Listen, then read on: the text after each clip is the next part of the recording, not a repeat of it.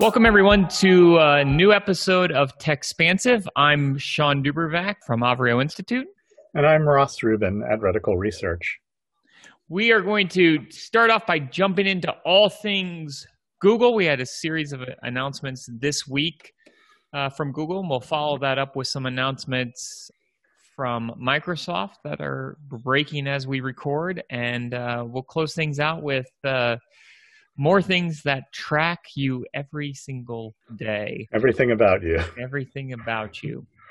So let's start off with Google. We had a number of Google announcements, a number of new products that they are launching. They announced a $99 Nest audio speaker designed to really deliver a full audio experience. A better bass and multi-room capability at a $99 price point. Yeah, and I've noticed a number of these products also from Amazon as well, in the kind of the Alexa suite. So there was this early period, it felt like, where they were coming out with inexpensive devices in order to really, I think, get them into secondary and tertiary rooms where you might have, my sense is early on in the research I saw that a lot of these were ending up in the kitchen or a very common room, a family room, and then they wanted to create these where you could drive them into bedrooms and bathrooms and basements where you might not, have wanting to spend as much money on them. Now it seems like they're coming out with higher quality ones. We've seen some from Amazon and the Alexa. We've seen them now here from Google, and this is kind of takes the original Google Home and the Home Max and merges them into one. Yeah, I think that's a good description, Sean. I heard one fun description of it as looking like a pillow turned on its side. Yeah. It has an unusual shape. And I also think you make a great observation about contrasting Amazon and Google's rollouts, where Amazon, with the incredible retail presence that it has more, and the momentum that it has in this category, has more leeway to have a range of devices announced, whereas Google, I think, at this point needs to be a little more conservative. They had already held back on updating their sort of main speaker, and so they probably felt they had to cover a wider base of use cases with this device. Well, and I think Google's other strategy had been to really try to drive Google Home with screen capabilities, because of they obviously have strong platforms in the what I'll call screen real estate environments, primarily YouTube and even search, being able to visually see search and experience search as we have known search for so long on our laptops and our phones, driving that into the home, but having that visual experience as well. And they've done that with some of the Nest devices introduced in the past few years, but their crack at that this time around was the new Chromecast with Google TV. It marks a return to them trying to get their interface back up on the big screen, which hasn't been super successful for them. And now they're ready to give it another shot by putting it into an inexpensive device that offers this casting functionality also that has been more popular.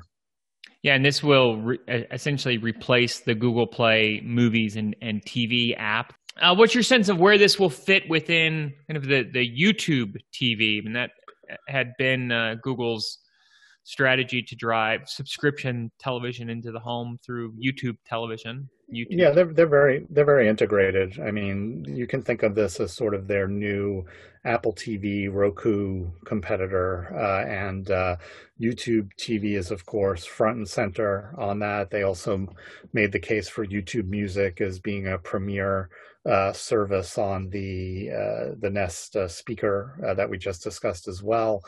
So there is that services integration, and one difference between this Chromecast and previous Chromecasts, where your phone essentially acted as the remote, is that they'll be bundling a remote with this new device, since it has inherent functionality, not just taking video from a phone or another device, and that remote will have preset buttons for both YouTube and Netflix.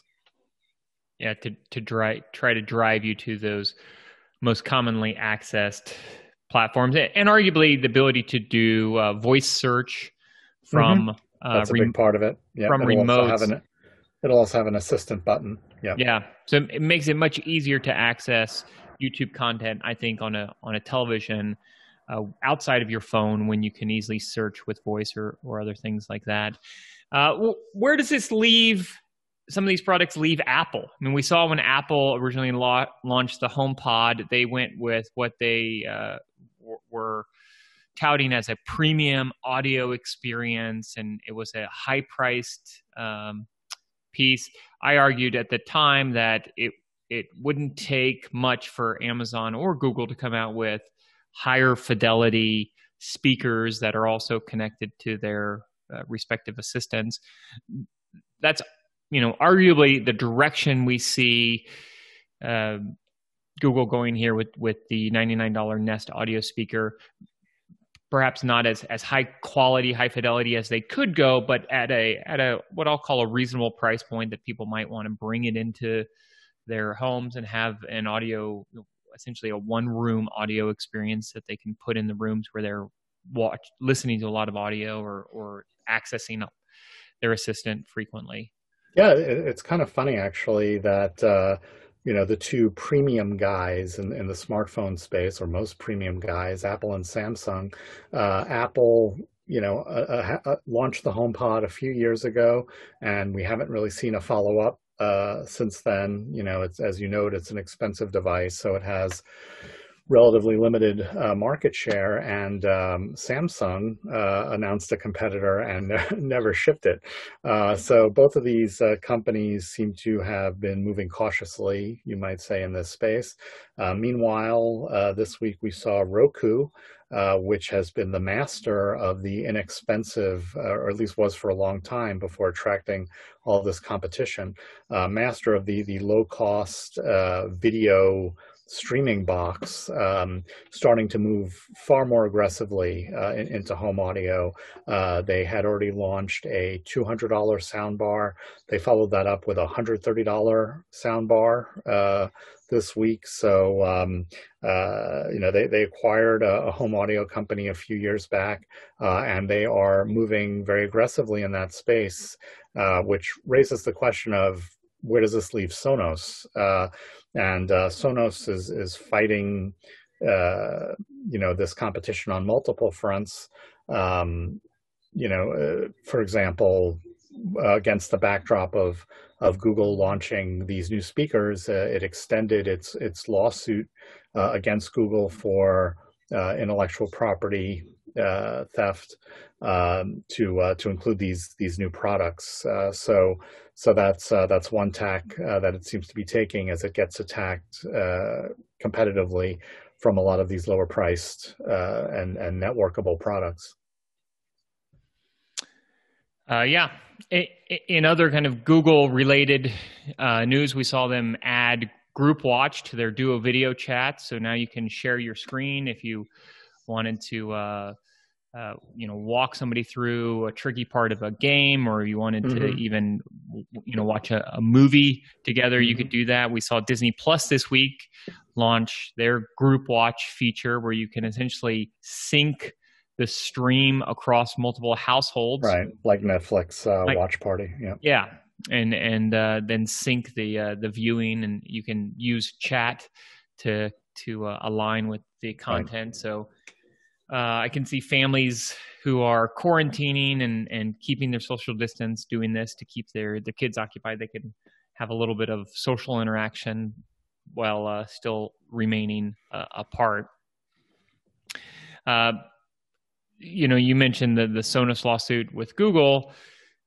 Google's a far bigger lawsuit may be coming, right? Yes, we've got a number of potential lawsuits coming Google's way. China is reportedly beginning an antitrust investigation after a Huawei complaint, and the U.S. Department of Justice is rumored to be announcing an antitrust case against Google in the next week.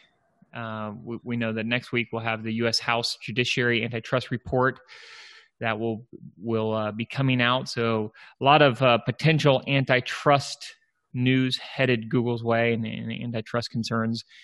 This Sonos lawsuit may be the small concern on the docket after some of these other things come to light.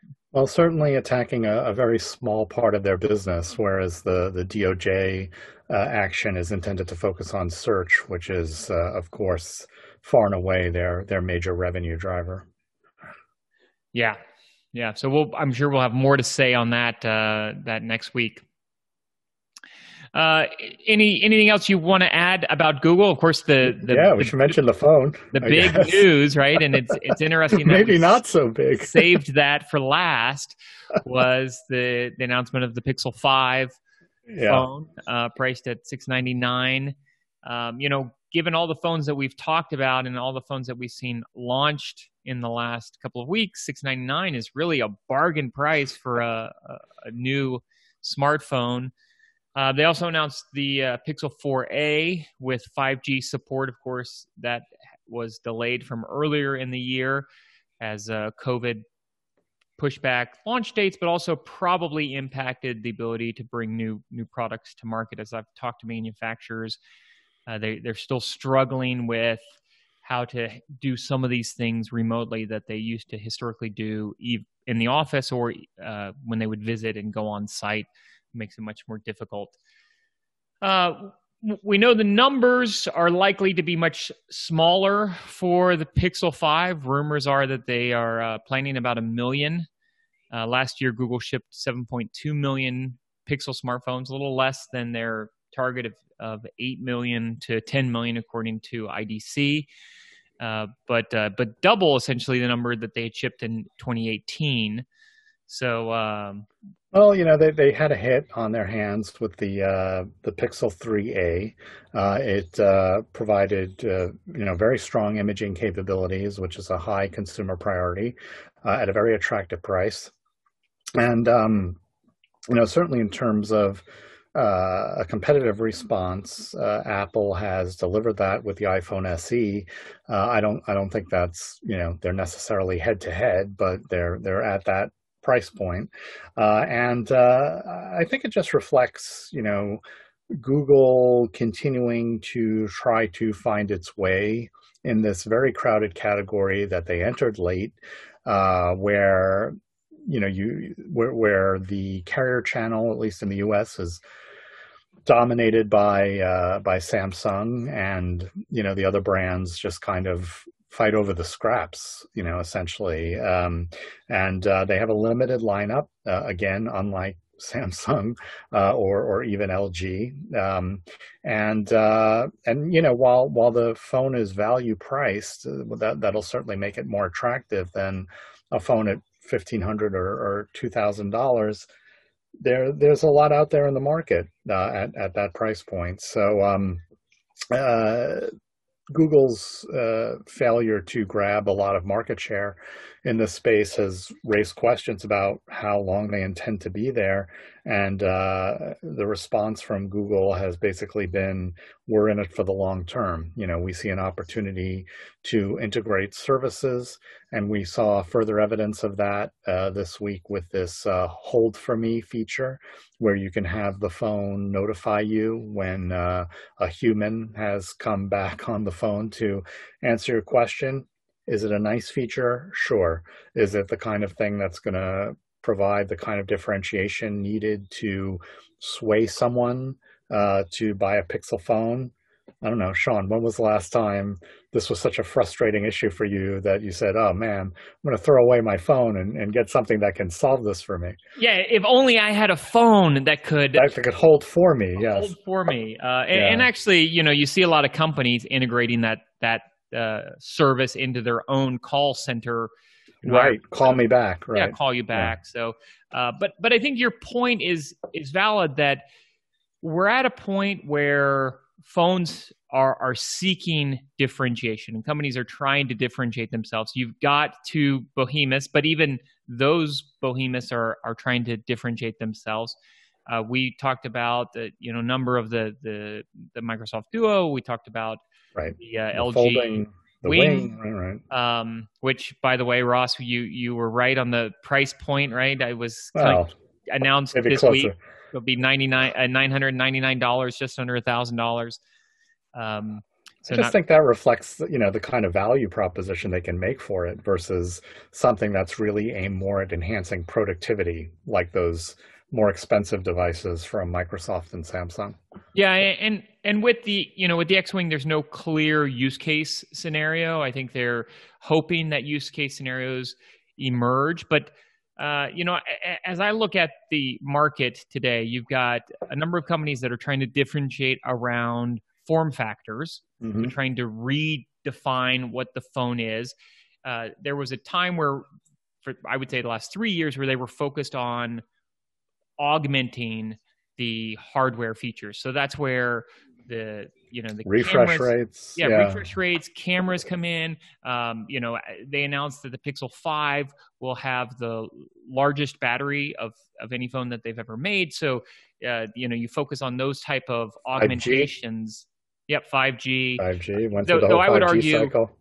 I would argue that the battery size is less meaningful when most of us are spending the majority of our time now in our homes. We're not on the go. We're close to a wall outlet. We don't necessarily need to have unlimited battery life. Fair point, except that 5G is also kind of, puts more strain on a battery. So that's another reason why now might be good timing for it. Sure.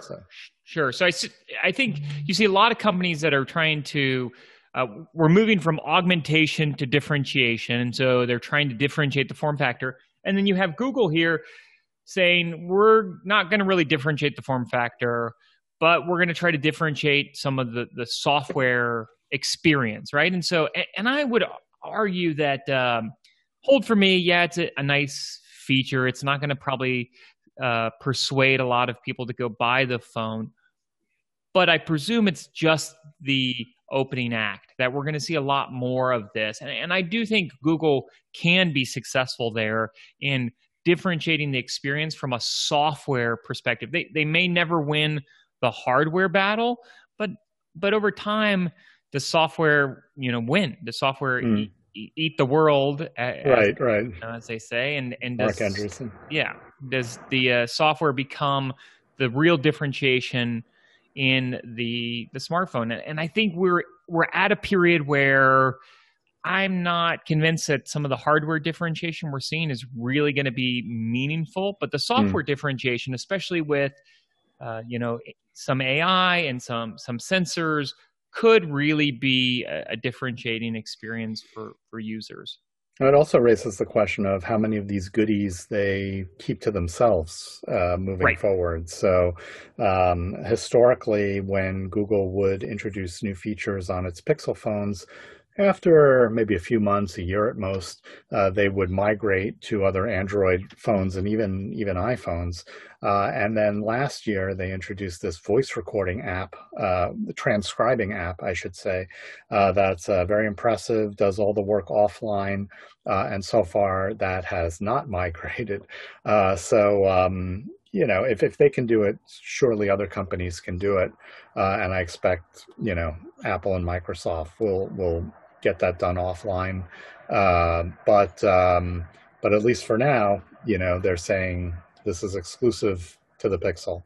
And I think if they're serious about being a major player in the hardware category and not, in the past, the Google hardware was really to highlight what Android was capable of and what Android can do. And it was really about showcasing Android. If they're serious about being a major competitor in the hardware category, then I do think they'll have to have some things that are proprietary. And you look at Apple, recognizing that it probably can't make a lot of the hardware capabilities proprietary. It does keep iMessage and other things like that proprietary to the hardware and to the platform in order to continue to differentiate itself from its competitors. And so, while Apple is rolling a lot of services out onto a lot of other devices from competitors, arguably, they haven't done so yet with iMessage, and I don't think they will, because it's still a key differentiation to the iPhone experience when a lot of the hardware is starting to look pretty similar. Has been for a while, sure. Yeah. Right, exactly. So I think we'll see more, and I think Google might be well positioned if they can bring some interesting services to that platform and keep them somewhat proprietary. One of the reasons iMessage works so well, though, is because you have the big network effect, right? And Google has tried that with Duo, but again, just kind of arriving late and crowded space. You would think that if it didn't catch on during the pandemic, that was probably its best opportunity. So. Yeah, with people willing to change and right. Things.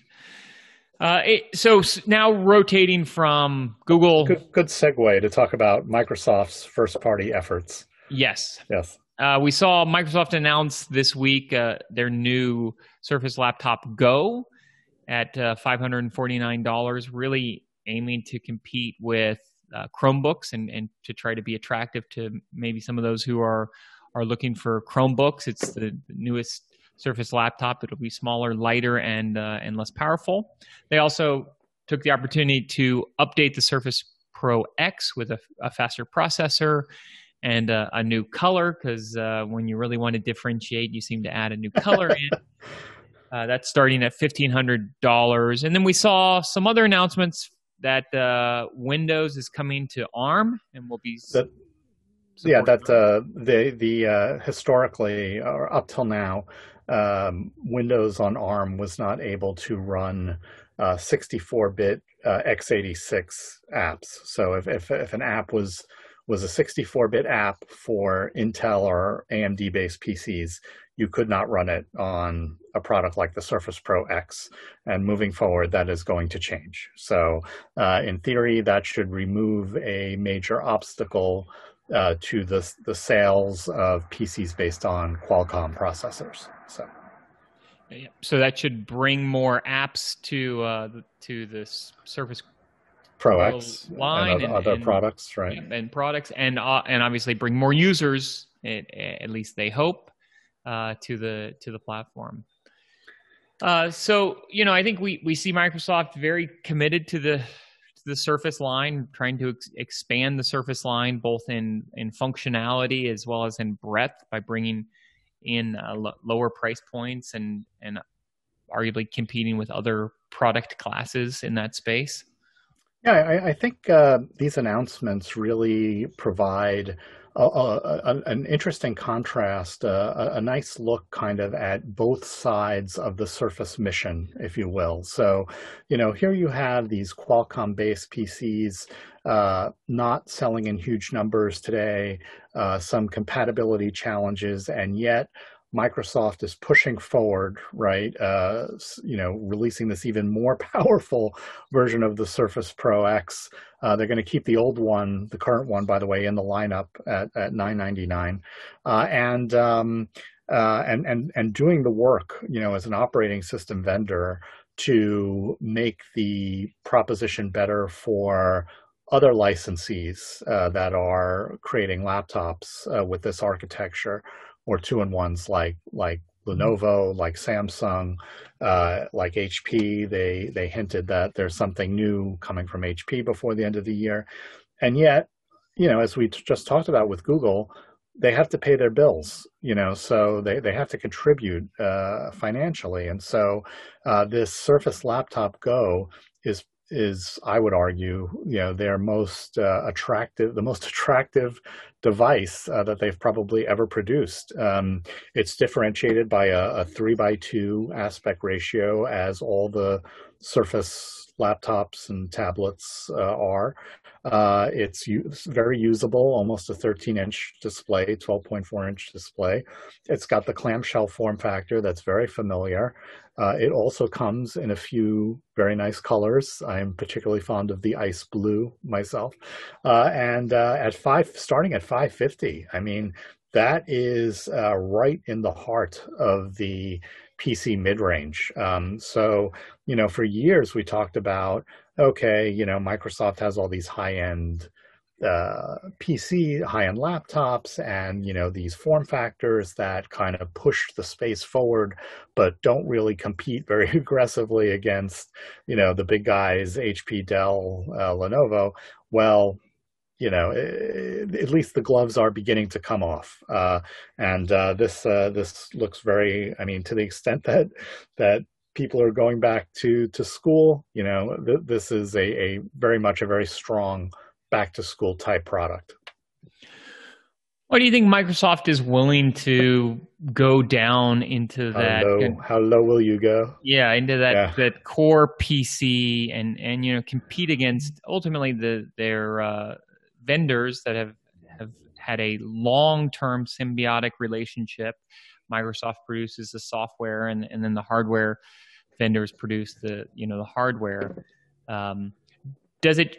Do you think it starts to change that dynamic with those vendors? We haven't seen anything from Dell or HP or others really kind of pushing against Microsoft. We haven't seen any shots across the bow, if you will. Well, I mean, actually, and again, relevant to our Google discussion, I think Microsoft has been very much willing to turn away when they see companies, their partners, stealing, if you will, or borrowing some of the things introduced on Surface. So, Right. so after they introduced Surface, we saw similar two-in-one devices with the removable keyboard, and kickstands, from a number of their partners. And I asked Microsoft about that. I'm like, aren't these guys infringing on anything you've done?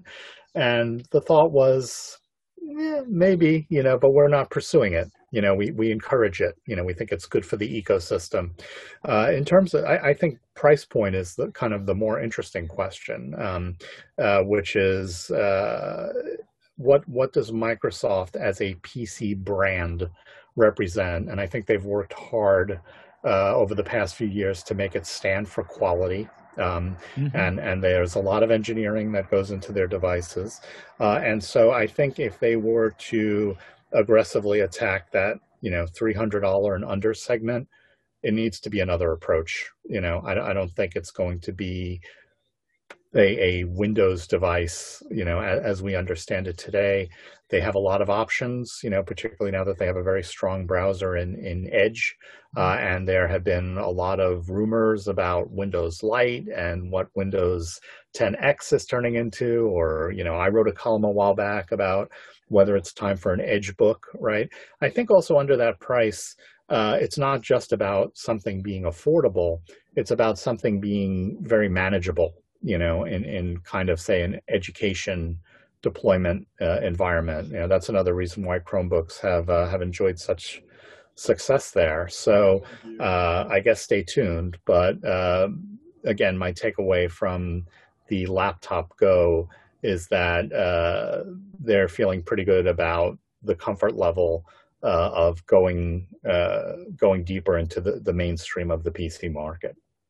Well, and to your point around back to school, there is just so much demand right now for PCs. Good point. Yep.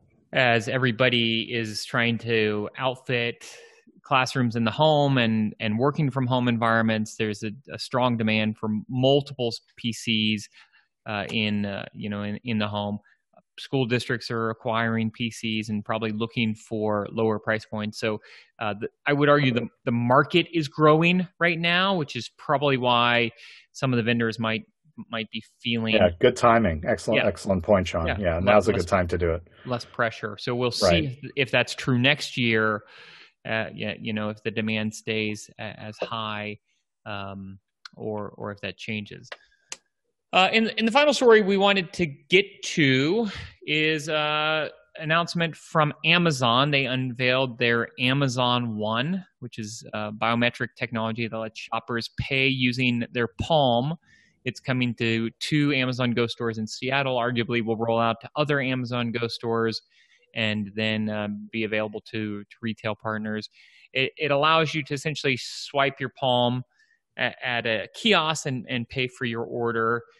Presumably, your Palm has been previously uploaded to AWS. So, in the face of all of our privacy concerns, Amazon here wants to record more, not less, of your personal information, and then use it to allow you to create conveniences to check out just a little bit faster, not dip that credit card, but just swipe your palm.